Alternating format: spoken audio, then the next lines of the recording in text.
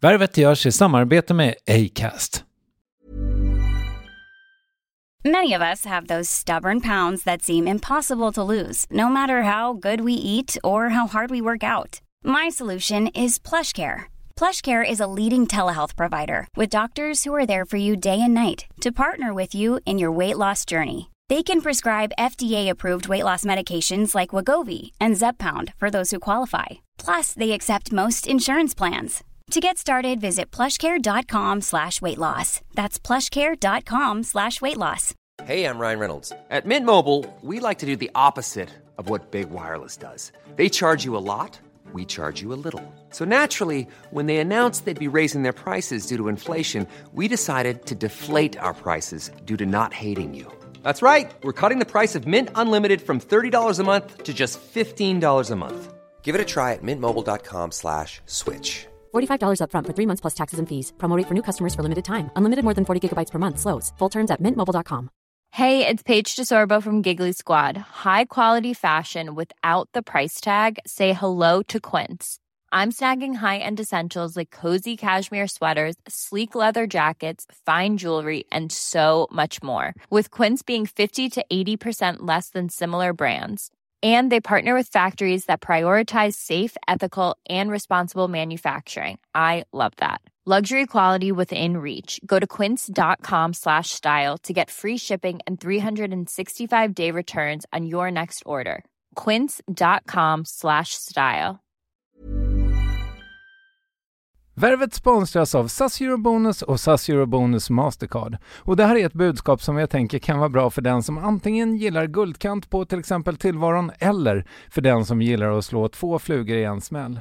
Om jag tittar på vad jag gör av med under en dag så är det typ 85% mat. Kanske tar jag en kaffe ute och relativt ofta unnar jag mig en lunch, men framförallt så handlar jag middagskäk och det blir nästan alltid ungefär 327 kronor. Och jag är förvisso med i alla mataffärers kundklubbar så jag får väl något slags luddig poäng på mina köp, men får jag poäng på allt, överallt? Jag får ju inte det och det är dumt, för visst, Eurobonus kan användas till resor, lounger och uppgraderingar, men otroligt mycket mer, som att bo på något av de 250 000 anslutna hotellen som finns att välja mellan. Perfekt om man vill ha en staycation med sin partner eller så. Få poäng på allt, överallt, och det börjar på SAS-Eurobonus-Mastercard.se. SAS-Eurobonus-Mastercard.se.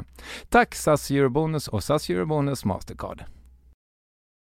Alltså så här, när du är i någonting mitt i dig själv så tänker du inte, du sitter inte och intervjuar Bert Karlsson skriker till dig och tänker själv så här, fan vad modig jag är. Utan det är ju liksom någonstans andra som har definierat det. Och så jag tänker bara att jag gör min uppgift.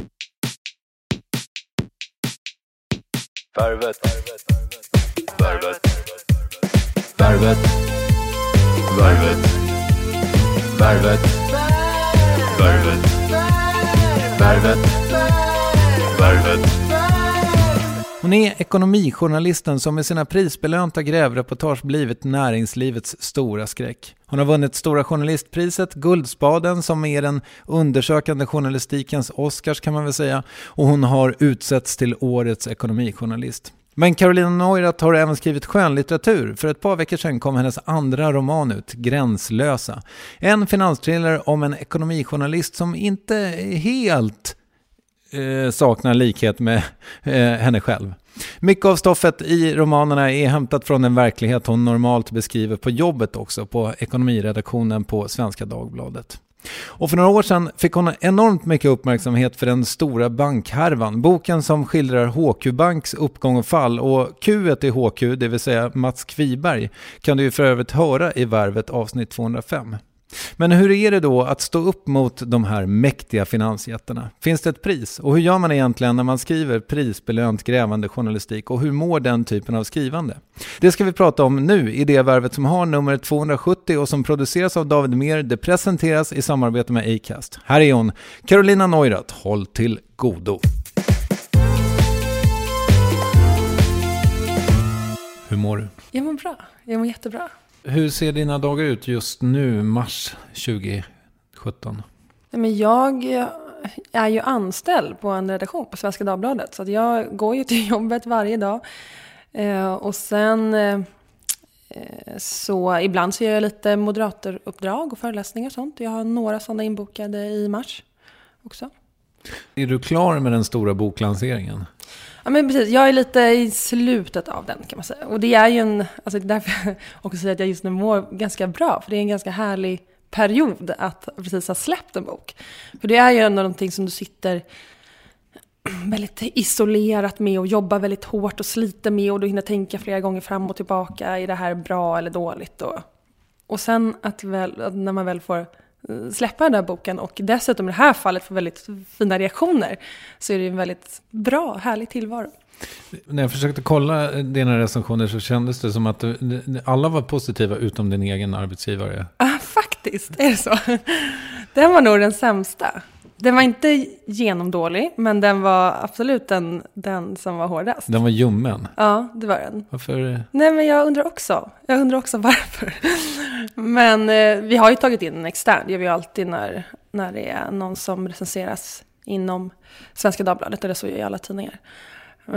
Och jag skulle säga att det var likadant förra gången också. Det var nog den, alltså för Fartblinda, min första roman, då var nog svenskan också hårdast. Så att, lite tråkigt, för det är den alla kollegor garanterat läser. Ja, verkligen. Så att det är lite synd. Men jag är supernöjd med liksom alla de andra recensionerna. Och ofta är det alltid någon liten sådär negativt. Men jag väljer att se bort från det. Ja, men vad duktig du är i sådana fall. Ja, jag tror att jag klarade det. Och sen så var det ju ganska härdad, ska man säga, av första boken. För att den fick också, alltså på det stora hela, bra mottagande. Men fick några riktiga sågningar också, skulle jag säga. Alltså romanen? Ja, eller sågningar, men några liksom lite.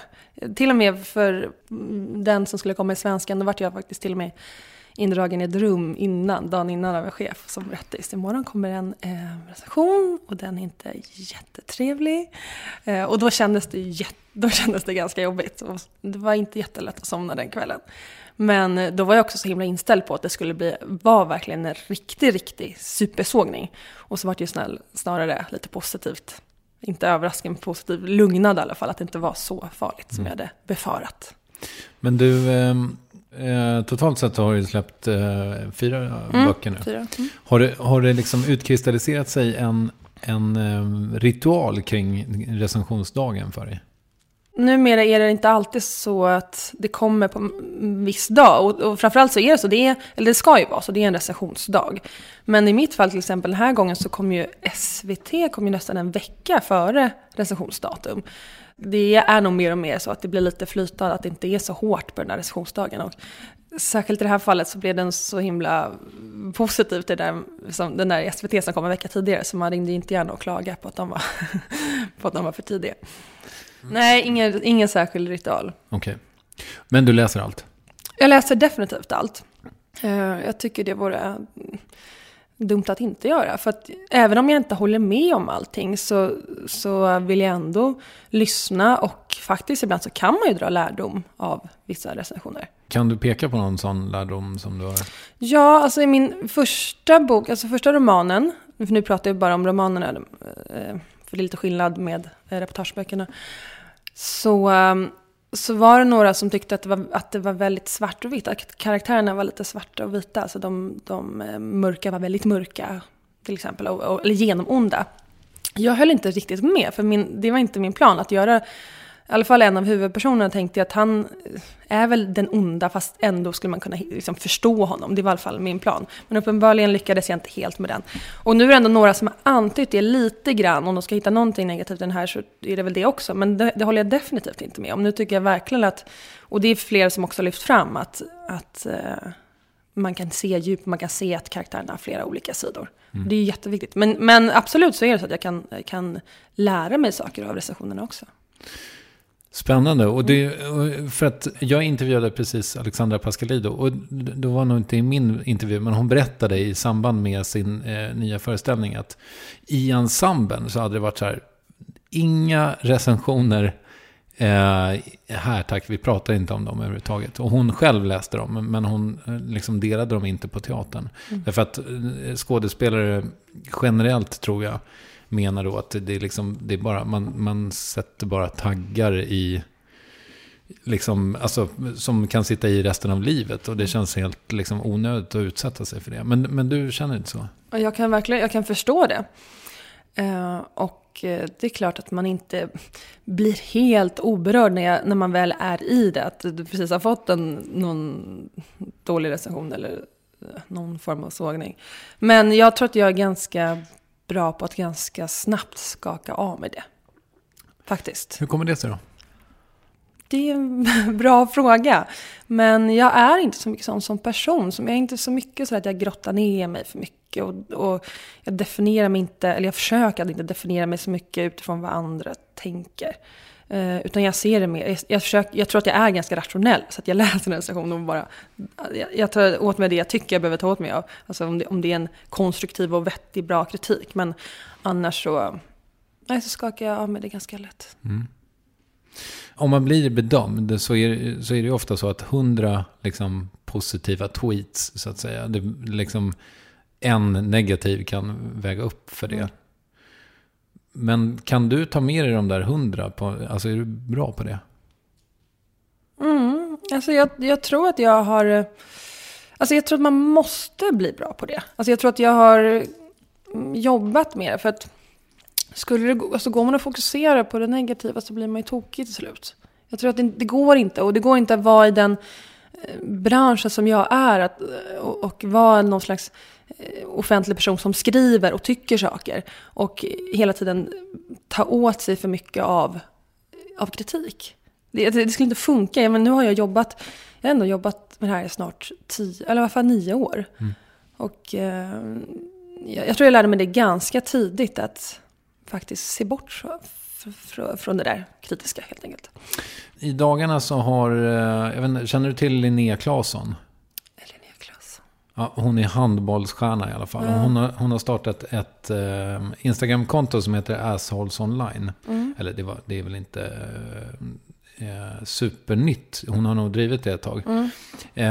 Det har 154 000 följare. Och där hon helt enkelt bemöter näthat. För att hon får extrema mängder sexuella trakasserier och näthat i sociala medier. Och ju bättre det går för henne i handbollen, desto mer har det eskalerat. Har du fått det också? Så tråkiga svar jag kommer med nu, men jag får inte så mycket sånt faktiskt. Och jag tror att det handlar om, alltså dels handlar det om att mitt jobb är ju att ifrågasätta näringslivet och granska näringslivet. Och det är nog ganska alltså det är rätt uppskattat generellt. Och jag tror även till och med av näthatarna. Sen är det ju vissa ämnen, om jag tangerar vissa ämnen så växer ju de där till liv lite grann. Till exempel om jag skriver mycket om jämställdhet. Och då är det ganska ofta som jag får alltså, mer kommentarer som alltså, jag gillar vad du skriver i vanliga fall, men det här jämställdhetstjafset kan du inte bara dra ner lite grann på det. Så det är ganska vanligt när jag skriver om de områdena och jag gillar inte näthatarna. Alltså just när man skriver om jämställdhet. Och då rasslar det till i då kan det rassla till, men det är inte sådär riktigt fula ord. Alltså det är ganska sällan så jag får det. Och när jag skriver om... Jag har gjort en ganska stor och lång granskning tillsammans med min kollega Frida Sundqvist om asylmarknaden. Och senast för ett tag sedan så skrev jag om Bert Karlsson igen, eller då skrev jag om den nyheten att han hade åkt dit för bokföringsbrott när han lämnade in sin årsredovisning för sent. Och då växer också de här till liv. Alltså Bert Karlsson har ju enormt många försvarare, har jag fått erfara. Okay. Mm. Så då rasslar det till lite grann i mejlkorgen. Men har han liksom en Sverigedemokratsvans? Jag tror det. Ja, okay. För de tycker, alltså han har en stor fanklubb och jag antar att det är de som sympatiserar med de åsikterna. Och de blir väldigt irriterade när man kritiserar Bert. Okej. Okay. Mm. Det ska man inte göra. Nej. Han ringde för övrigt mig igår och talade in på min telefonsvarare. Jag trodde först att det var något skämt. Det var så här, nu är någon som skojar. Men sen var det verkligen han. Jag har inte ringt tillbaka än.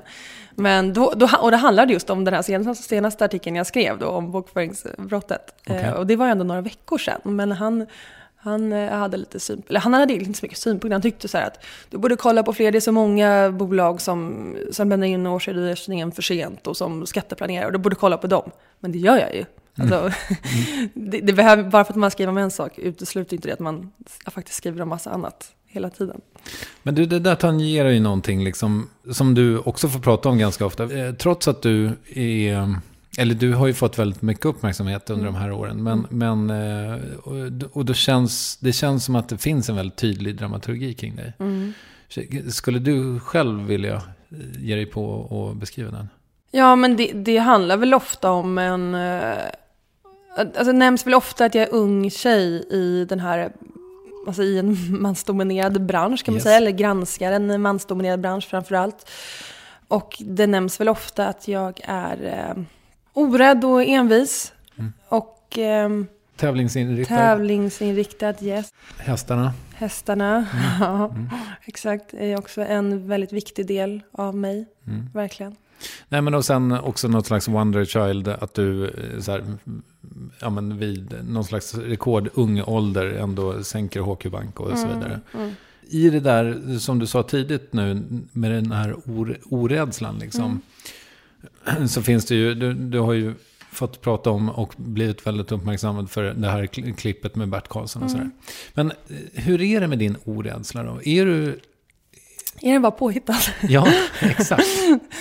Ja, jag önskar att jag kunde bjuda på något helt nytt. Men det man kan säga som om det väl någonting som har hänt genom åren, det händer ju någonting när man får barn också. Alltså jag tror att om jag var 100% orädd förut innan, så har jag väl blivit lite mer att jag tänker lite mer efter att jag har fått barn. Och man kan säga så här, det har hänt, och framförallt på senare tid, sista veckorna har det hänt ganska mycket, för att jag får ibland information om att personer har koll på mig. Okay. Och då är det inte personer egentligen man behöver vara livrädd för. Det är inga som de är inte ute efter att skada mig, men de har, det finns bolag och det finns personer som ser till att liksom kartlägga granskande journalister och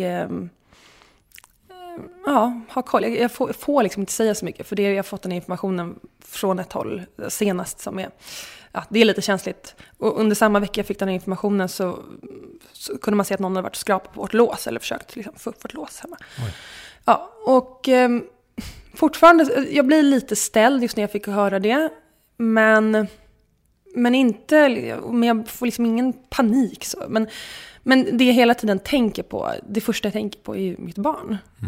Så är det någon som följer efter mig när jag är och lämnar på förskolan, och alltså, någonstans så blir allt lite svårare och jobbigare när man har barn. För tidigare är det bara en själv man har att tänka på. Och då är det mycket lättare att vara 100% orädd. Men nu är det någonting annat som man måste hantera.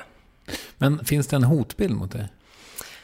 Nej, inte sådär att jag har fått något dödshot eller så. Jag har fått för länge sedan som var nästan oseriöst.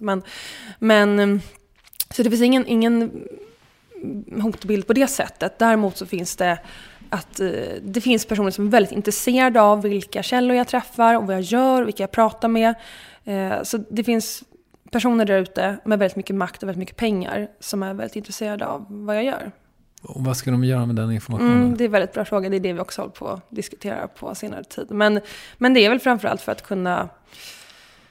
kunna använda emot mig om jag hittar någonting om dem, eller att de kanske kan förhindra en framtida granskning. De kanske vet någonting som är på gång eller så.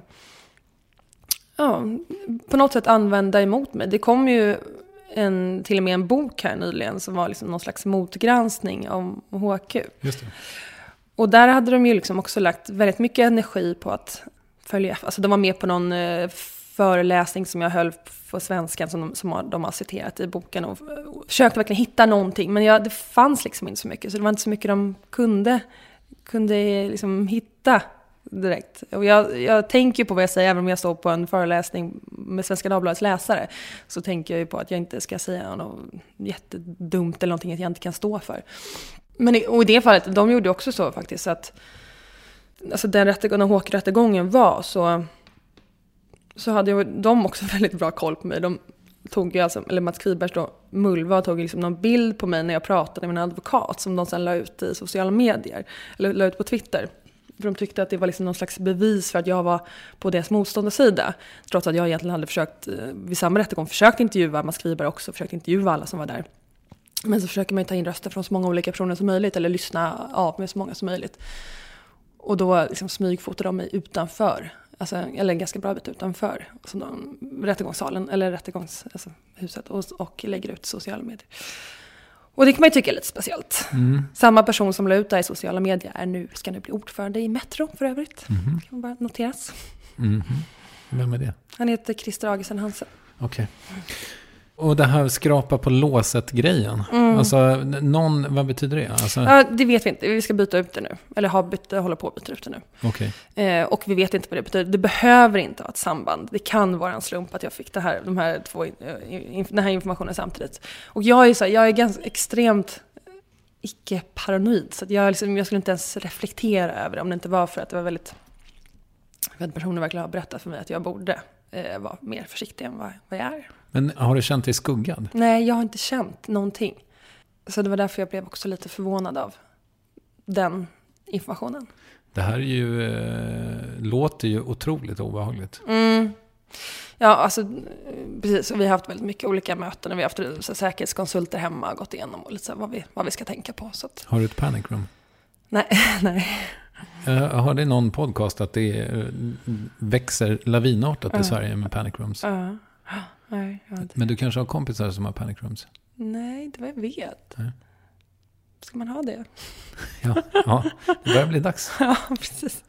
Det är på den nivån nu. Ja. Har du plats att ha ett panic room? Ja, men det har jag väl. Ja. Ja. Men du, om man då pratar om orädsla, då förknippar i alla fall jag det med mod. Alltså, är du modig också? Ser du det så? Det skulle jag nog tro. Sen är det så svårt att se sig själv sådär, men när man läser om... Alltså här, när du är i någonting mitt i dig själv så tänker du inte... Du sitter inte och intervjuar Bert Karlsson skriker till dig och tänker själv så här, fan vad modig jag är. Utan det är ju liksom någonstans andra som har definierat det. Och så jag tänker bara att jag gör min uppgift.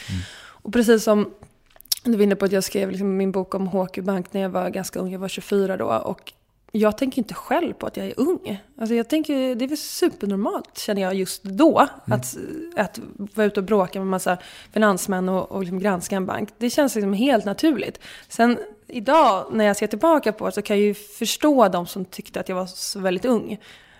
När jag ser tillbaka på liksom att jag faktiskt var 24. Men när man är i det så går man inte och tänker på att jag är ung eller modig eller orädd.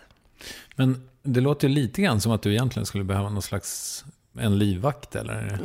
Nej, det tror jag inte. Är du säker på det? Ja, det är jag ganska säker på. Men för att det är inte... Det kanske är omoraliska personer, men det är inte liksom läskiga. Det är inte personer, det är liksom inte Hells Angels. Alltså det är inte den typ av personer. Så att... Om du behöver Hells Angels så känner jag folk som känner folk. Ja, jag känner också folk som känner folk. Gör det? Ja. Ja, mina ingångar också. Har du det? Nej. Jo, det har du ju. Men du, vi var inne på dramaturgin kring dig. Det var, för jag tänker mig att du hela tiden, eller ofta i alla fall, får förhålla dig till ditt utseende till exempel. Är det tröttsamt? Ja, det kan vara tröttsamt. Men det, eller det är väl mer utseende, ålder i kombination med det jag gör som jag får förhålla mig till. Könet. Och könet, precis. De grejerna. Men och den frågan som ofta kommer är ju det, hur jag känner mig eller blir förminskad. Den är jag ju trött på. Den är jag väldigt trött på. Men jag tänker att jag ändå kan svara på det. Eller jag kan tänka att jag kan svara så här. Att jag tycker att det ligger något förminskande i att fråga om man känner sig förminskad. Alltså det är nästan någonting som gör att jag kan förstå frågan. Men jag kan också bli lite irriterad över den. För jag tänker så här, det är väl ingen... Ställer man den frågan till Angela Merkel? Eller tycker man att hon har så mycket pondus och säger att man inte behöver ens ana att hon blir förminskad? Eller är det för att jag ser ut på något visst sätt? Alltså är det som så här, du som frågar som tycker, nu har inte du ställt den frågan än, men är du som frågar som tycker att jag ser ut på sätt att jag borde bli förminskad? Och jag tycker man kan dra lite paralleller till Emma Johansson, du vet, cyklisten som fick OS-medalj här. Kommer du ihåg att DN gjorde en grej, att det blev en grej kring DN? Nej. För in. Då var det en sportkrönikör i DN som beskrev hennes...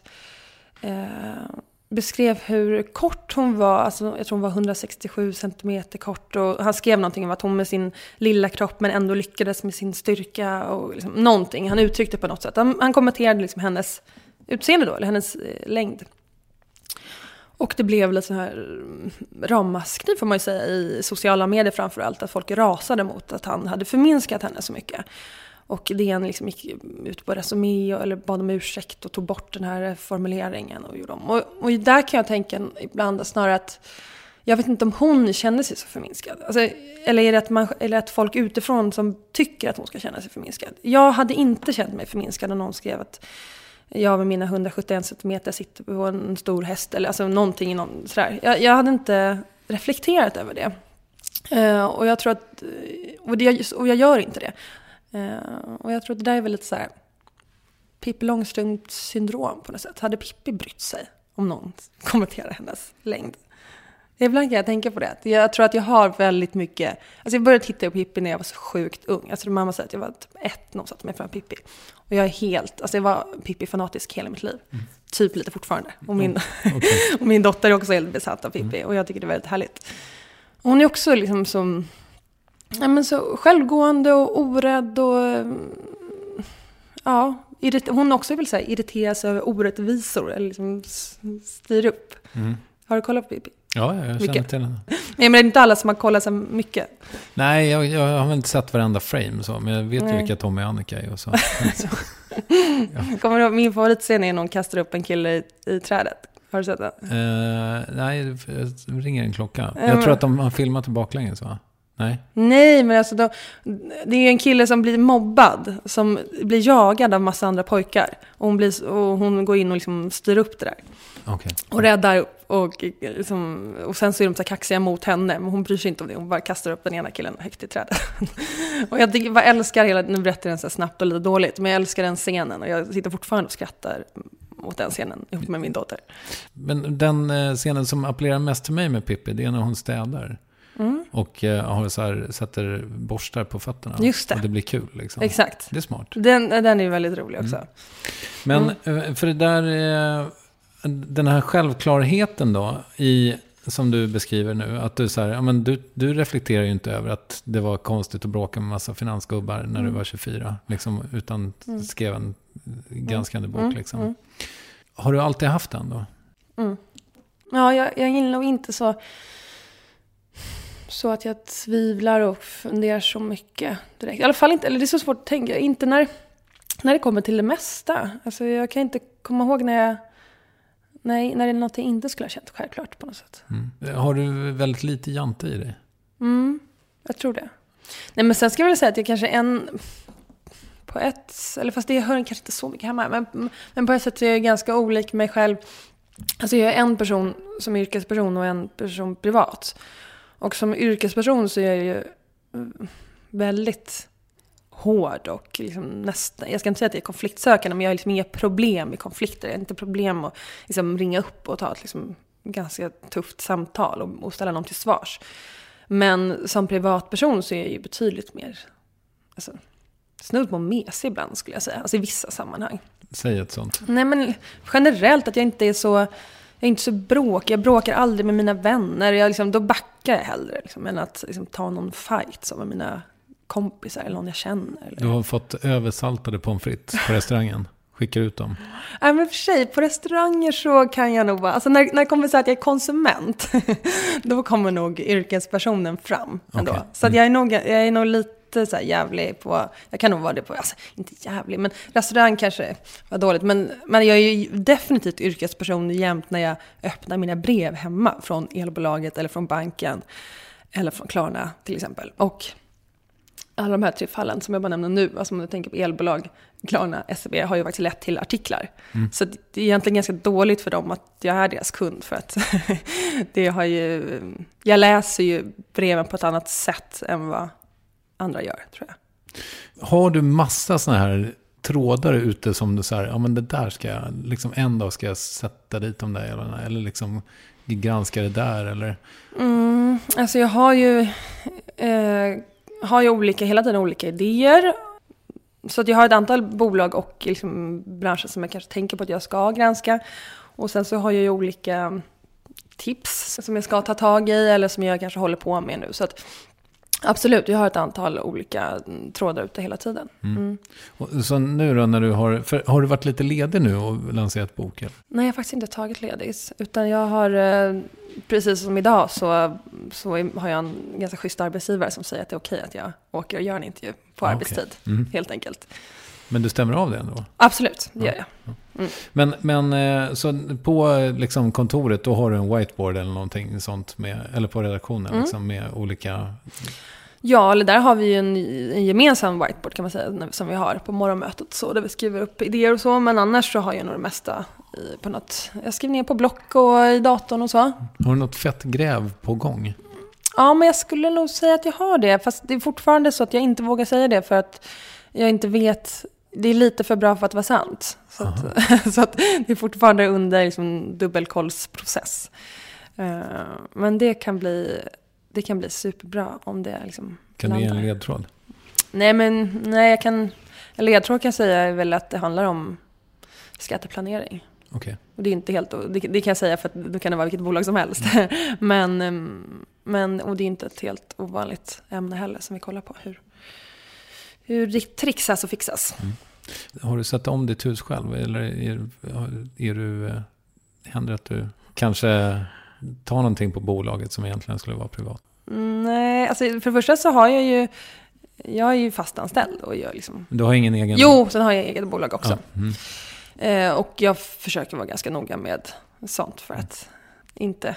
Ja, jag försöker vara noga. Du har aldrig köpt en Toblerone med företagskortet? Nej, det har jag inte gjort. Nej. Inget Toblerone. Det har faktiskt jag gjort, har det visat sig. Men då har jag en redovisningstant som säger åt mig. Så att det kommer jag inte undan med. Nej, men det har jag också. Jag frågar ju alltid min revisor som är en kompis. Vad jag kan, liksom, är det här okej? Liksom. Jag var på Marina Abramovic-utställningen igår på Moderna Museet. Den var för övrigt fantastisk. Jag kan tänka mig, jag vill också gå på. Ja, hon är otroligt inspirerande. Men det var inte det jag ville till egentligen. För att hon har ju fått en del uppmärksamhet och kritik för att hon inte vill kalla sig för feminist. Kallar du dig feminist? Ja, självklart. Är det krångligt att vara feminist i näringslivet? Du berättade just att du får lite skit när du skriver om jämställdhet. Nej, det är inte... Alltså jag tycker, det som händer i alla fall att fler och fler i näringslivet börjar förstå att jämställdhetsfrågor är viktigt. De förstår att de ska säga det i alla fall. Men de kanske inte förstår riktigt att varför det är viktigt. Och jag skulle säga att liksom, det viktiga är egentligen, alltså om vi kollar till exempel på styrelser som ändå, där det har gått ganska fort framåt, eller med kvinnliga representationen de sista åren, så är det fortfarande 70% män. Och det säger lite grann om hur man gör rekryteringsprocessen, alltså, tycker jag, eller hur man rekryterar. För att hade man gjort det liksom på ett bra och naturligt sätt och liksom valt ut eller gjort rekryteringen och haft en bra bas med olika personer, så tror jag inte att det hade varit så ojämställt. Men, och problemet är, eller framförallt har varit, tror jag, att man väldigt lätt tar in någon man känner eller någon man har jobbat med tidigare eller så. Och så är det liksom, har det varit historiskt män.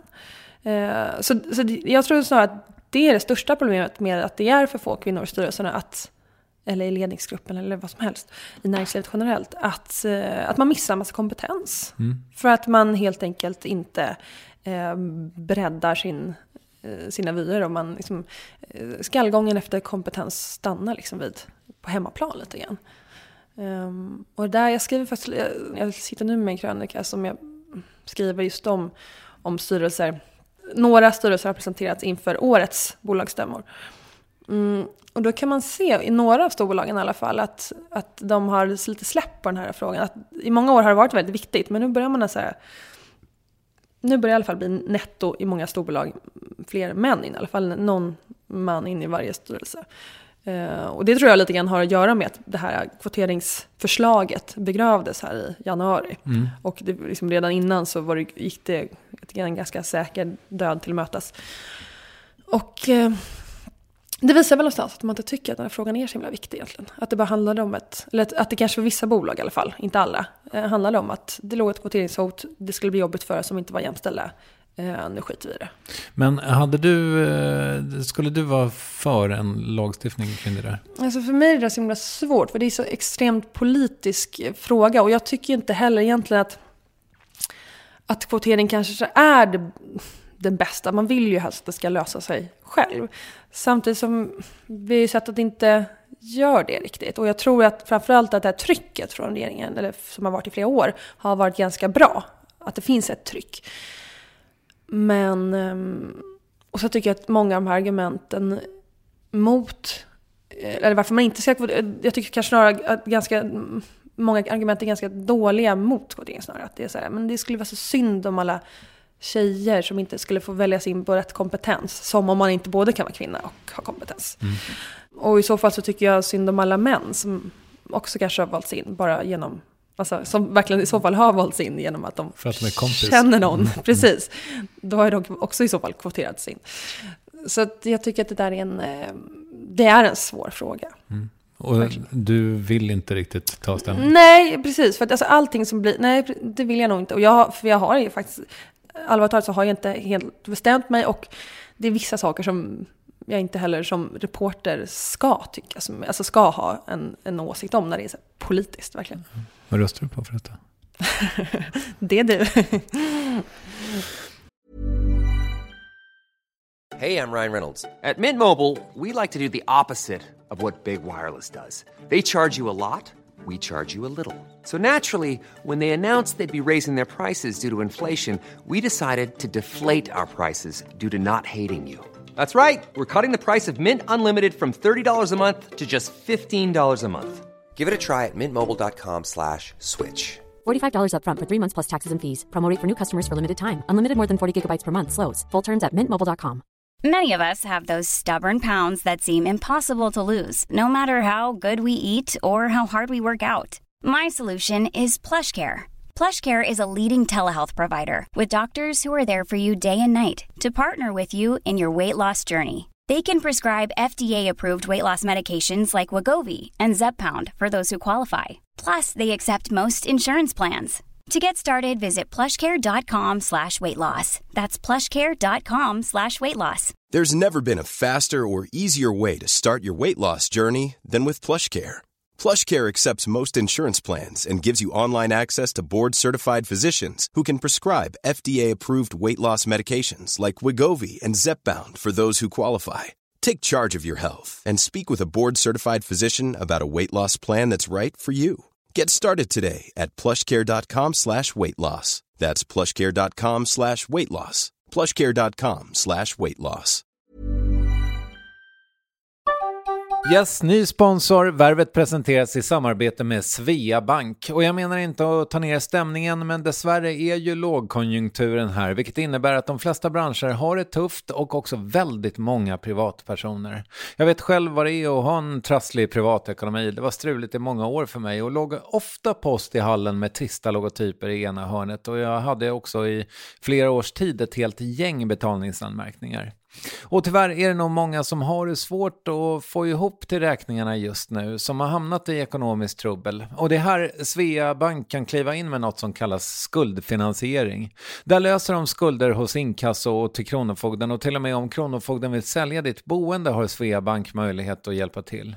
I den här tjänsten får du en personlig handläggare som gör en grundlig genomgång av din ekonomiska situation. De tar kontakt med dina kreditgivare och när ett lån beviljats löser de dina skulder åt dig och samlar dem i ett enda lån med en avbetalningsplan som din ekonomi klarar av.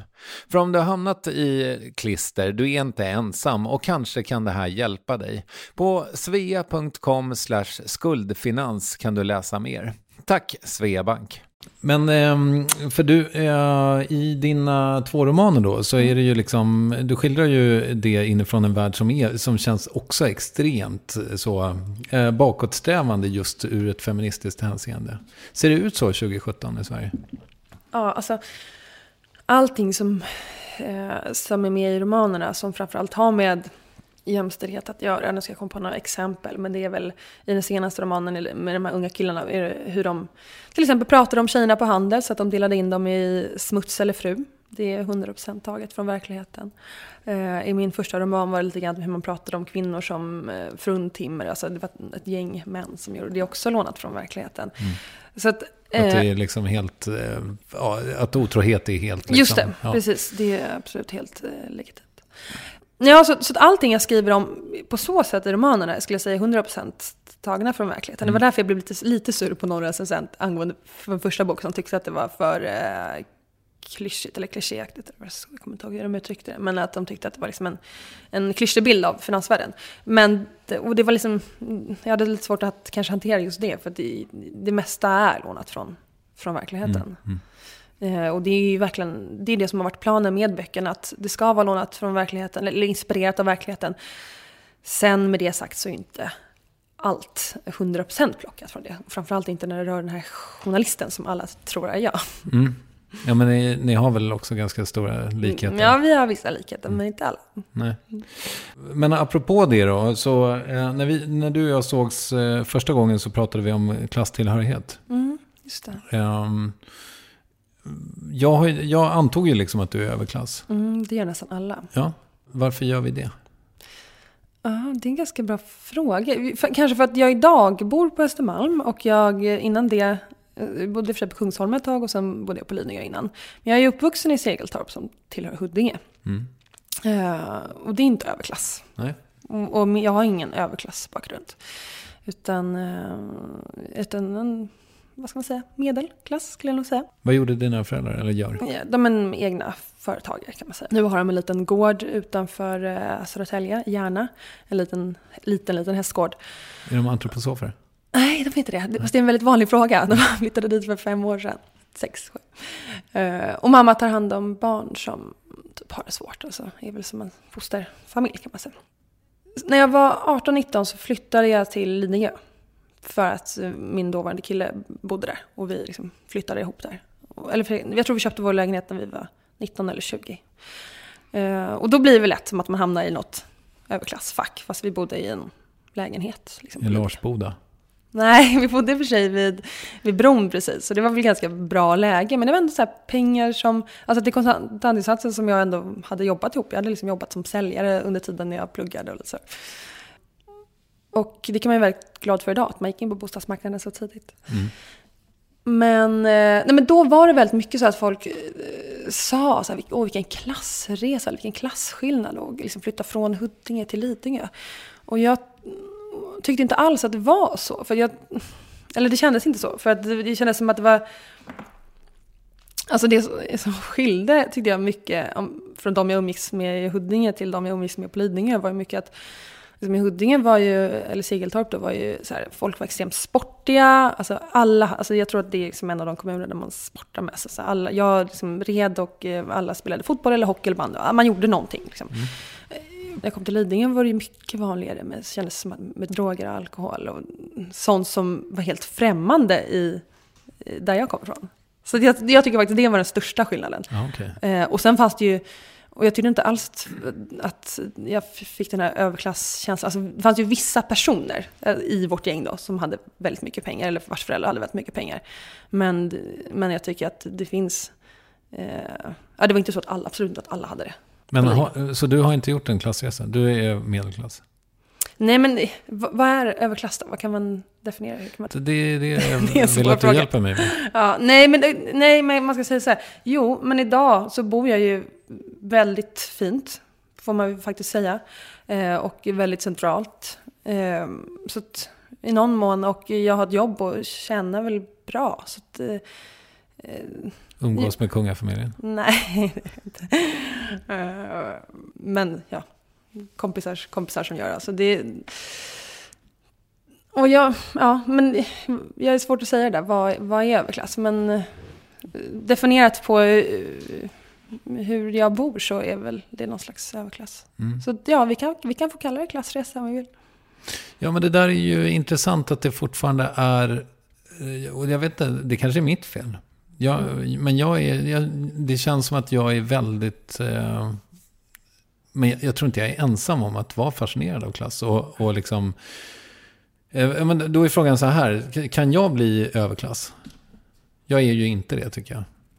Men nu definierade jag överklass mycket på hur jag bor egentligen. Och det handlar ju faktiskt om att ha gått in på bostadsmarknaden tidigt. Och jag tror att jag har nog nästan mer... Och det här är ju så absurt egentligen. Och det är nog många som har gjort samma så här bostadskarriär, eller vad man ska kalla det. Men att man nästan tjänar mer pengar på sitt boende än på sitt jobb under vissa år. För att man har haft liksom tur eller varit inne på marknaden och köpt egen lägenhet tidigt och renoverat och sålt och flyttat någon annanstans och bott några år. Och sen så har min man gjort samma sak och sen så träffas vi och båda säljer våra lägenheter och så kan man liksom köpa något bra tillsammans. Men om det gör mig till överklass, ja. Jag vet inte, jag känner mig inte så mycket överklass på något sätt heller. Det är så himla svårt där. Och jag tror att men för du säger att du inte är det, men samtidigt du går ju också på massa flotta middagar och har massa flotta kompisar. Fast inte på det sättet som du gör. För mig är det liksom viktigt, och där kommer jag väl tillbaka till hästarna, att det är så viktigt att ha den här basen på något sätt. Att å ena sidan vara inne på redaktionen och gå på en härlig middag och sen så andra dagen stå och så här, vara i stallet och mocka kiss och bajs. Förstår du? Att man har liksom en helt annan sida som man håller kvar vid. Jag tycker den är väldigt... Alltså, där jag tycker i stallet för mig är väldigt viktigt. Att jag kan vara liksom, fult klädd och skitig. Och, fast ridsport är också en överklassgrej. Det vet jag att alla säger och tycker. Vilket väl på ett sätt är sant. För det är ju generellt sett dyrt med ridning. Men det är fortfarande... När jag var liten så red jag på Farsta ridskola. Jag skulle verkligen inte säga att alla de jag red med var på något sätt överklass eller ens medelklass. För att det var snarare, du vet, unga hästtjejer som bodde i Huddinge centrum och som tog bussen ut och gick långt ut i stallet. Och ibland som fick liksom jobba och mocka för att kunna rida och så. Alltså det som är intressant är väl om du själv känner dig som överklass? Nej, men det skulle jag ändå säga att jag inte gör faktiskt.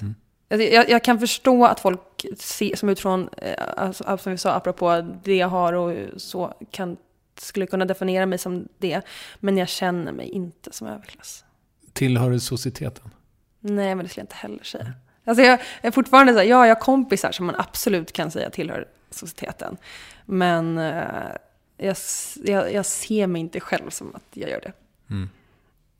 Det är lite som att vara hipster kanske. För det säger man inte heller om sig själv att man är.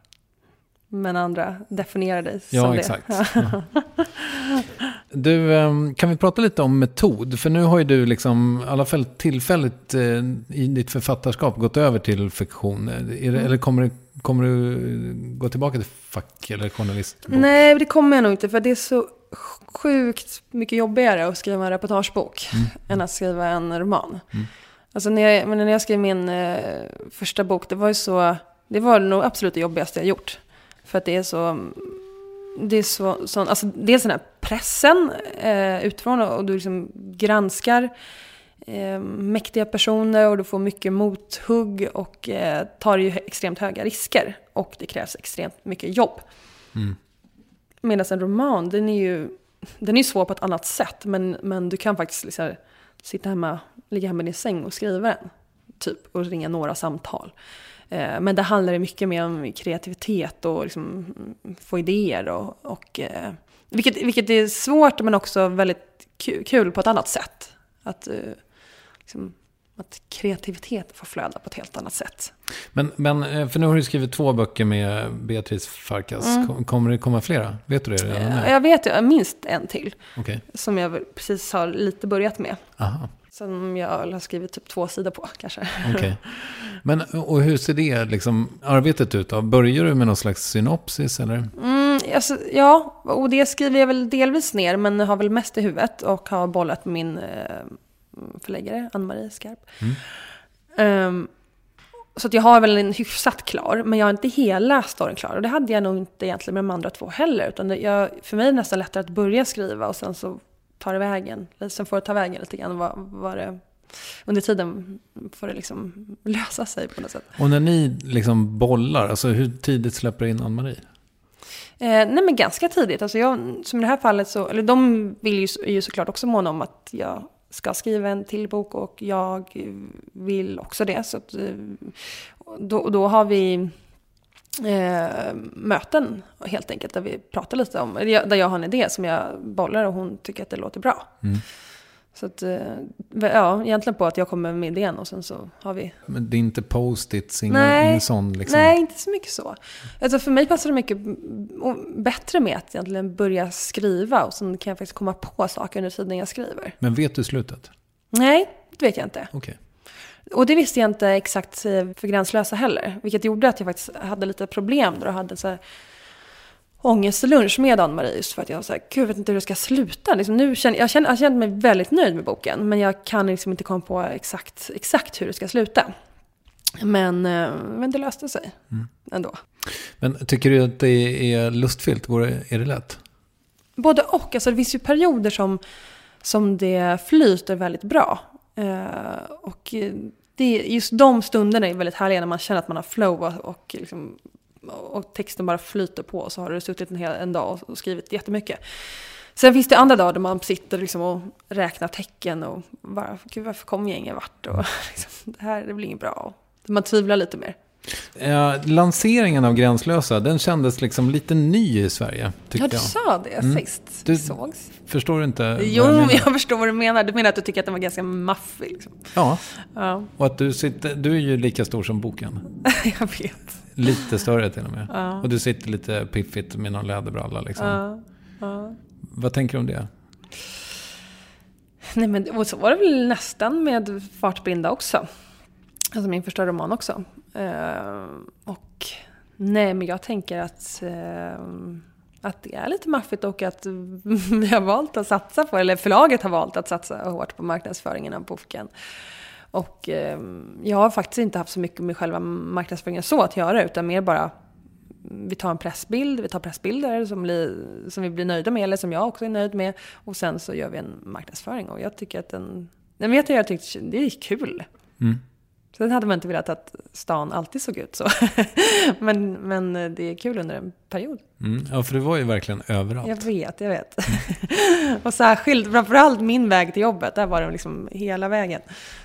Men det fanns ju faktiskt ställen som man kunde missa om man jobbade någon annanstans. Men jag såg den där verkligen mycket.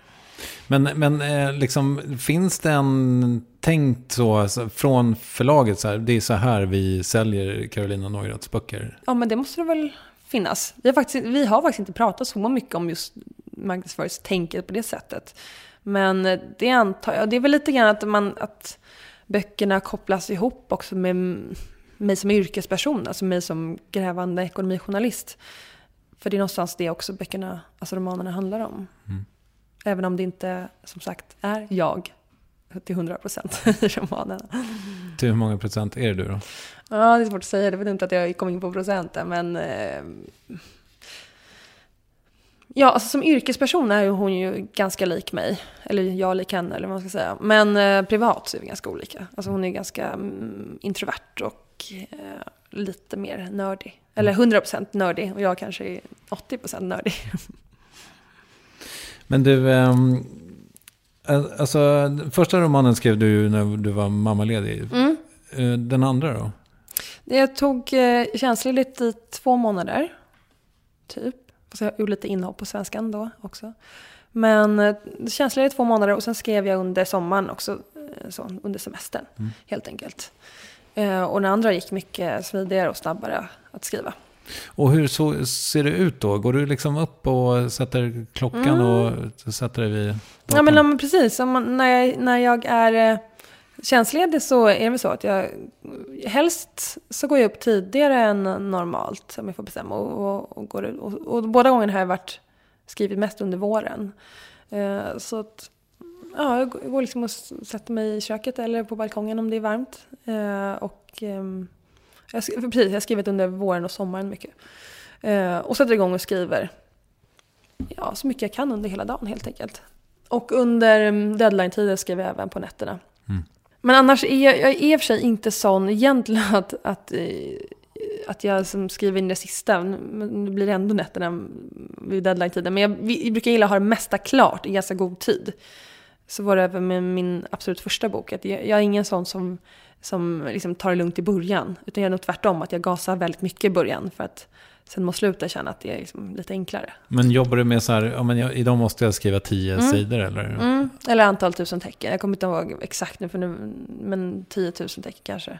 Eller något. Helst. Det är rätt mycket. Ja, precis. Och då ska det är en bra dag. Liksom. Och så kan man ju skarva ibland då, att det blir 7000 någon annan dag. Så får man skriva mer en annan dag, helt enkelt. Vi pratade om det när vi sågs första gången, att du håller på något sätt med filmmanus. Hur ser det ut? Men det ser ut så att alltså, optionen till första boken är såld till Felix Sandgrens bolag. Och nu hade vi möte igen här förra veckan för att de vill även köpa optionen till Gränslösa. Och det är liksom, första gången var det väldigt mycket olika produktionsbolag som hörde av sig. Och nu har det också varit några den här gången. Så det finns ett visst sug efter just finansthriller som vi kallar det här. Men jag tror att vi kommer gå vidare med dem också den här gången. För att de har jobbat på väldigt bra med det första manuset, så att säga. Och har en tv-kanal som också är intresserad att vara med och finansiera. Men det blir långfilm? Det blir Nej, okay. serie. Det blir tv-serie? Ja, okay. Precis. Så att det blir väldigt kul. Alltså jag tror fortfarande inte riktigt på att det kommer hända. Men händer det så är det ju helt magiskt. Och händer det så händer det när då? I så fall är det våren 2019. Okej. Som det sänds. Det låter ju väldigt långt bort, men jag förstår samtidigt att det är en ganska... Det är manus som ska skrivas och det ska hittas manus. Ja, nu hade de nog manusförfattare och sen regissör som ska inspelning och sen... Ja. Så att när jag lyssnade på dem också så förstår jag varför det. Du, är du rädd när du skriver ibland? För vad då? Ja, det vet jag inte. Nej. Du vill verkligen komma till att jag ska vara det. Det ska finnas någon rädsla. Nej, det är inte. Men när ni jobbar med manus då, är du hands-on med det på något sätt? Nej, men jag är med som... Alltså när de skrev ett första utkast så var jag med som en konsult, kan man säga. Alltså ett bollplank. Så att jag var med på ett antal sådana spånmöten. Man spånar lite kring hur det kan utveckla sig.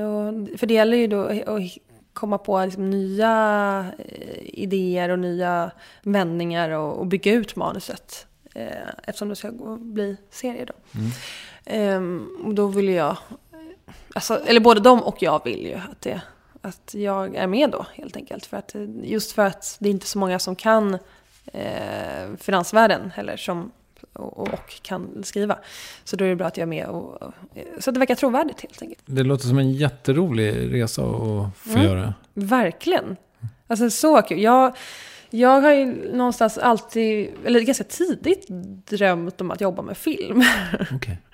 Alltså jag började filma, gjorde filmer hemma med kompisar när vi var små. Alltså med mina sysslingar. Jag spelade in massa roliga filmer. Okay. Alltså när vi var barn och hittade på historier. Och sen fick alla vara skådespelare. Så satte vi ihop olika filmer. Jag gjorde även en på gymnasiet. Där jag var... både regissör och manusförfattare och skådespelare. Aha, och hade huvudrollen. All right. Väldigt osympatiskt låter det som. Men, finns den kvar? Filmen? Ja. Mina föräldrar har den. Släpps på Netflix. Nej, men det sjuka var att jag hade SVT gör någon dokumentär, alltså SVT Play, och då var de hemma hos mina föräldrar och då tror jag att de fick se en del av den här filmen. Och jag tänkte, vilket är väldigt genant, men jag fick bjuda på det. Ja, okej. Alltså de gör en dokumentär om dig? Ja, de gör en dokumentär om olika typ opinionsbildare. Ja, okej. Typ. Spännande. Du, det här med grävandet då, vi måste ju liksom prata lite om det också. Vi måste gräva i det. För du är ju en av landets absolut främsta. Hur blir man bra på det? Alltså, någonstans handlar det om att jag är väldigt fascinerad och intresserad av det. Alltså just det här att komma bakom den här fasaden, alltså bolagens egna fasader. Och komma liksom in där på andra sidan. Att vad är egentligen som döljer sig. Och för det krävs det dels bara vissa så här grundkunskaper och veta vad kan jag begära ut, vad har jag rätt att få ut och så. Men sen handlar det mycket om också att ha ett bra nätverk faktiskt. Att ha bra källor, det är superviktigt. Och då handlar det om att få mycket träffa folk, äta luncher och ibland till och med kanske vara på...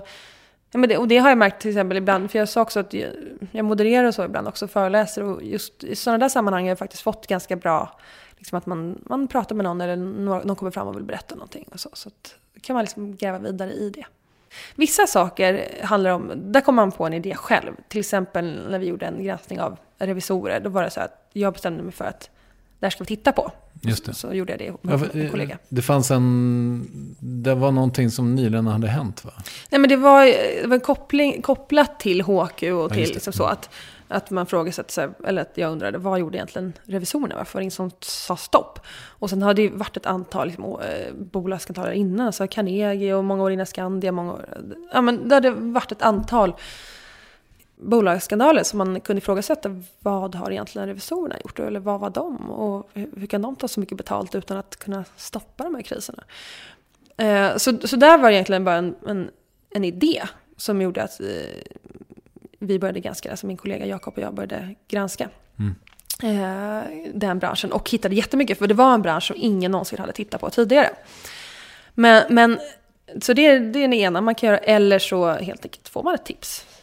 Och då är det ju, och det är betydligt lättare att få tips som du sen kan börja granska utifrån och kolla runt med fler personer och så helt enkelt. Men det pratas ju väldigt mycket om liksom att mediebranschen krymper, att det är en svår, liksom, framförallt tidningsvärlden. Så. Men kommer det finnas grävande journalistik i framtiden? Ja, men det tror jag och hoppas. För att, å ena sidan, alltså stundtals så kan man bli oroad när man tänker på hela klickhysterin och just det att det finns algoritmer, att det som alla klickar på, det hamnar högst i topp och sen så allt det som ingen klickar på försvinner ner så snabbt. Så. Just när man tänker på det så kan man ju bli lite oroad. Men samtidigt så på vår redaktion och jag tror på många andra så tycker vi fortfarande är så himla centralt och viktigt med granskningar, så att vi liksom bestämmer oss för att faktiskt ha stort fokus på det. Och det är ju superviktigt att vi har det. Och det tror jag att alla liksom förstår och ingen säger emot det. Sen så jag skulle inte säga att det egentligen i sig är något problem på redaktioner. Det som har gjort det svårare på senare tid, det är ju att motståndet någonstans har blivit hårdare. Alltså att bolagen tar in mycket mer liksom pressavdelningar och PR-avdelningar och man tar in advokater, tycker jag. Alltså man märker att man gör det ganska snabbt och men även här vi pratade om tidigare att vissa faktiskt bolag också håller koll på journalister. Så. Ja, just det. Så att det kan du inte granska de bolagen? Jo, det har vi faktiskt pratat om. Faktiskt. Att det vore väldigt intressant. Det är bara svårt att göra det utan att det blir för mycket meta liksom, av det på något sätt. Ja. Du, vad vet du om din framtid då? Jag har aldrig egentligen kunnat svara på så här, vad gör du om 5 år? Så, för jag tror att nu har jag jobbat på Svenskan i 8 år. Så är det klart, i perioder så är det lite tråkigare. Och så funderar man så här, ska jag göra någonting annat? Och så är det kanske man till och med gör något samtal med någon annan arbetsgivare som försöker rekrytera en. Men sen så landar jag alltid att jag ändå vill vara kvar. Och det handlar inte alltid bara om att jag får något bättre erbjudande. Så. Men det är också att vi har så himla bra kultur och liksom har kul på jobbet. Vi är just nu ett jättebra gäng och väldigt roligt. Och jag har liksom ingen sån ambition om att bli chef eller det lockar inte mig. Varför inte? Nej, men jag tror inte alltid att bara för att man är en bra journalist så att man per definition är en bra chef. Och det tycker jag man kan se ibland också att det blir lite fel när vissa blir chefer för tidigt som kanske egentligen hellre vill så här, skriva själva eller stå i centrum själva. Eller, man märker att de kanske inte alltid trivs i det där. För det är i den tillvaron som egentligen är... Att vara chef är ju någonting helt annat. Att du ska vara bra på att liksom arbetsleda och arbetsleda en grupp. Jag vet inte om jag skulle vara så bra på det. Och nej, men däremot tror jag att jag kommer fortsätta skriva böcker. Alltså det är det som gör också att jag kan vara på samma arbetsplats så länge. Att jag faktiskt kan ta tjänstledigt ibland och skriva böcker. Och det är ju något helt annat. Och det är klart att jag kände första gången när jag skulle skriva min roman eller spänningsroman att det är ju verkligen att ge sig in i en helt ny värld. Men jag tvekade inte på att jag skulle göra det för det. Men det är ju verkligen någonting nytt. Och det är ju, jag tror man behöver det, lite nya utmaningar hela tiden. Och det som också är nytt, eller som gör att vi ska göra lite mer tv också för svenska. Nu håller vi på med ett tv-format som ska börja sändas här om någon vecka eller 2. Där du är programledare? Ja, precis. Och bjuder in och har så 10 minuters intervju. Jag tror det ska heta någonting med 10 minuter. Och bjuder in liksom intressanta personer med koppling till näringslivet. En talkshow? Typ. Ja. Du brukar ju säga att du blev så utskälld förra gången du hade en på svenskan. Ja, precis. Alltså, du menar när jag hade när Volvo sponsrade. Precis. Och den är egentligen inte helt nedlagd här, utan den produktionen har bara tagit en paus, och jag tror att den kommer igång igen snart senare här. Men det var det var några få i medievärlden som blev väldigt irriterade över att jag hade Volvo att svenskan hade Volvo som sponsor. Men det vart väldigt mycket kritik mot mig där. Sen var det också jag skulle säga att en av de första krönikorna som var väldigt kritiska till det här hade missförstått det, för de hade missförstått att jag intervjuade någon person som var delägare i Volvo, fast det var fel Volvo-bolag. Det var ett helt annat Volvo-bolag, så att säga. Det finns ju Volvo lastvagnar som är börsnoterat i Sverige, och så finns det Volvo personvagnar som ägs från Kina, som då var som sponsrade. Och sen handlade det också kritiken om att det var att programmen var lite inte var så hårt, alltså att det inte var så hårda frågor, att det inte var så granskande. Och där kan jag känna lite så här, bara för att jag har jobbat med granskning i väldigt många år, så måste väl jag också kunna få göra en trevlig intervju någon gång. Alltså, ibland är man ju faktiskt bara intresserad av att höra vad näringslivspersoner tycker om börsen, eller hur deras vardag ser ut, eller höra hur de ser på olika saker. Det är ju också intressant.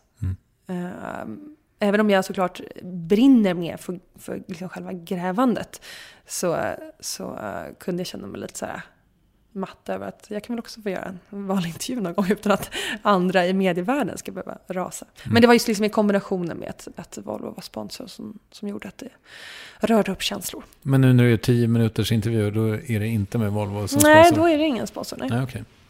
Men vad roligt, och är det där någonting du känner att du vill göra mer av? Ja, men jag tror det.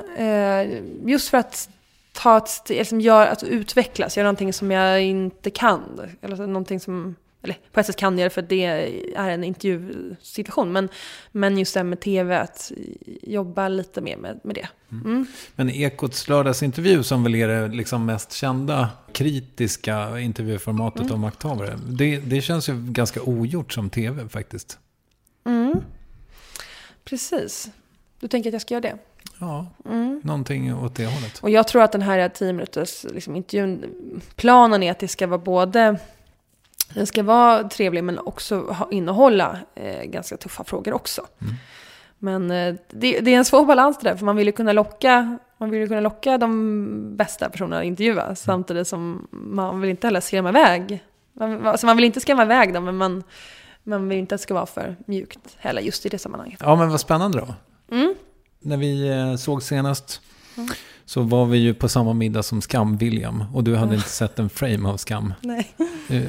Har du fortfarande inte gjort det? Jo, alltså vi pratade ju om det där då, Niklas och jag, att vi visste ju inte vem han var ens, och han gjorde inte sig så hörd heller. Nej. Eller sydlig. Höll låg profil. Han höll väldigt låg profil. Jag har aldrig sett någon fingra så intensivt på sin telefon så länge som Skam-William gjorde på den middagen. Nej. Man verkar inte stormtrivas kanske. Men vi kan kolla det sen, några dagar senare. Men vi kollade inte klart på hela, tror jag. Eller så gjorde vi det, men vi kollade kanske på ett avsnitt. Jaha. Nästan. Ja, jag tror det. Du måste ju ge det 3 i alla fall. Ja, okej. Ja, men precis. Det var någon som sa att det skulle bli bättre sen. Jag är lite men det sa jag också. Jag är lite otålig när det kommer till serier just. Ja, du sa ju till och med att du aldrig hade sett en tv-serie i hela ditt liv. Inte en hel, nej. Och så är det fortfarande. Ja, så är det fortfarande. Jag vet att det är jättekonstigt för alla kollar på serier utan jag. Känns det som. Men du läser å andra sidan mycket böcker. Vad läser du just nu? Jag har precis nyligen läst ut Lina Wolf, De polyglotta älskarna. Och nu har jag faktiskt börjat när jag var på förlaget sist så plockade jag med mig några fler Lisa Marklund-böcker som jag inte har läst. Okay. Just i och med att jag jämförde så mycket med henne i den här svenska recensionen som du läste. Så tänker jag att det är... Och vi har ju någonstans lite samma eller liknande stil. Eller hon skriver också om en journalist och redaktionsmiljö och så. Så att, jag tänker att det är bra att jag läser en till av henne. Hur är Ann-Marie Skarp som förläggare då? Jättebra, skulle jag säga. Alltså rak och ärlig och ganska så här, lagom hård. Alltså jag kommer ihåg ändå, min första bok att när hon hade läst och så ringde hon och tyckte jag alltid det var lite jobbigt med det här samtalet. Jag tyckte nästan det var lättare att få det på mejl för då kan man liksom lite lugnare, men just det här samtalet att det här var inte så bra och det här måste jag jobba mer med och några sådana. Men också väldigt bra, alltså ha bra idéer på hur man kan göra det bättre. Och har ju verkligen varit bra lärare får man säga. Alltså, verkligen hjälpt mig med, framförallt min första bok. Jag tror både hon och andra på förlaget sa att de behövde hjälpa till betydligt mindre med den här boken. Så de tyckte väl att det kändes att jag hade lärt mig ganska mycket. Men första boken så var det verkligen... Jag tror det var därför hon själv också ville bli... Alltså min förläggare också. För hon har inte... Eller min liksom redaktör eller vad man säger. För att hon ville liksom ha ett bra grepp om boken hela tiden. Ska du göra internationell succé? Eller har du redan gjort det? Alltså Fartblinda har sålts till 2 länder. Gränslösa tror jag och de som har läst den också har betydligt större potential att nå ut i andra länder. Så att det är väl absolut planen. Absolut. Spännande. Lycka till med det. Tack. Hur är det med din narcissism? Men jag tror att den är under kontroll. Alltså jag kan... Nej, jag tror inte det är så himla narcissistisk. Det är inte därför du gör det här? Nej, det skulle jag inte säga. För att, alltså, det där kan du göra att du kan alltid välja. Men om man tar det så här konkretiserar lite grann. Om du skriver en text på Svenska Dagbladet. Du kan ju välja att skriver du nyhetstexten så gräver du fram det. Då har du ingen bild byline. Skriver du däremot liksom krönikan till den här texten så har du ofta stor byline och har framsidan. Och jag vill ju hellre vara den som gräver fram jobbet. Okay. Betydligt hellre än den som liksom, skriver kommentaren till. Utifrån så ser det ut som ofta, är man den som skriver den här kommentaren så tror ju ofta att folk att man har gjort grävet. Till exempel gjorde mina kollegor granskning av SCA och så. Som jag liksom ibland, då var jag för sig föräldraledig men hoppade in och var liksom kommentator så att säga. Så skrev krönikor till ibland. Vilket gjorde att väldigt många trodde att jag hade gjort grävet. Och vice versa är det ibland. När jag gör ett gräv så är det någon annan som kommenterar. Men med det sagt så går ändå det absolut först. Man vill vara den som gör. Jag vill gärna vara den som gör nyheten helst. Och du har många gräv framför dig, känner du det? Inte många, men jag har gräv framför mig. Varför har du inte många? Nej, men det är inte någonting som växer på träd direkt. Alltså, det är ganska... Alltså att dra fram ett bra gräv är ju ganska svårt. Och det händer ju inte så ofta. Och nu som sagt tror jag att jag har ett framför mig. Som jag fortfarande inte kan garantera. För det kan vara som helst kan hända. Det kan vara så att det inte håller på något sätt. Det är kungahuset. Nej. Men går det för lång tid utan att jag har ett gräv. Det kan jag tycka är ganska jobbigt. Alltså sådana perioder. Som sagt nu är jag inne i så här boksläppsperiod. Men går det för lång tid utan ett bra gräv och kanske utan en bra krönika. Så de perioderna är ju lite tråkiga och jobbiga. Jag hoppas att du går en ljus framtid till mötes. Ja, jag med. Vill du rekommendera något? Apropå den här debatten om att liksom, det är ingen sport typ som blir så fort någon ryttare vinner något pris. Då skulle jag ändå vilja rekommendera att sitta på en häst för att se hur lätt det är. Och också känna på den träningsverken som många får efter att de har ridit första gången. Vem tycker att jag ska intervjua i Värvet? Nu kollar jag i min närhet och då skulle jag ändå vilja säga Negre Fendi som är min kollega som vann Stora journalistpriset i år. Eller förra året blir det väl. Hörru, tusen tack. Det var jättemysigt att få prata med dig. Tack, mysigt att vara här.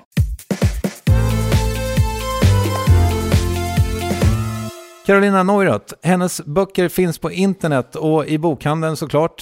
Stöd din lokala bokhandlare, och vill du läsa Carolina ofta så skriver hon alltså för Svenska Dagbladet. Det var allt för den här veckan, men jag ska också tacka så hemskt mycket en person som har betytt otroligt mycket för Värvet, som nu går vidare till nya äventyr. Han heter David Mer, han har klippt massa Värvet. Det började med Persbrandt och slutade nu med Carolina Neurath. Jag gratulerar Sveriges Radio som får ha dig på PP3 och där du får jobba med massa härliga människor. Tack så mycket för den här tiden. Puss och kram. Tycker mycket om dig. Ni andra, vi hörs om en vecka. Puss och kram. Hej då. All my bags are packed, I'm ready to go. I'm standing here outside your door. I hate to wake you up to say goodbye, but the dawn is breaking, it's early morn. The taxi's waiting, he's blown his horn. Already I'm so lonesome I could die. So kiss me and smile for me, tell me that you'll wait for me. Hold me like you'll never let me go. 'Cause I'm leaving on a jet plane, don't know when I'll be back again. Oh babe, I hate to go.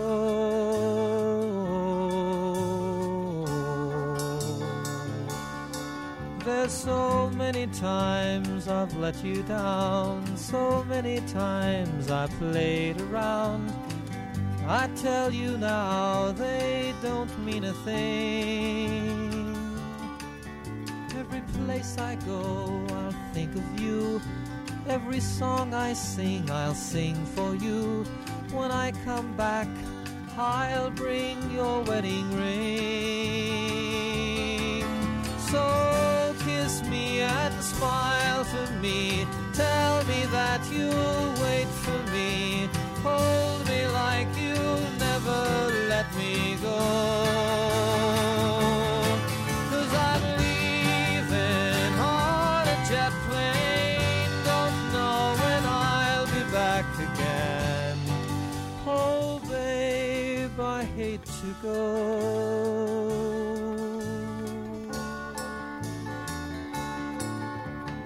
Now the time has come to leave you. One more time, let me kiss you. Then close your eyes and I'll be on my way. Dream about the days to come when I won't have to leave alone. About the times I won't have to say. Kiss me and smile for me, tell me that you'll wait for me. Hold me like you'll never let me go. 'Cause I'm leaving on a jet plane, don't know when I'll be back again. Oh babe, I hate to go.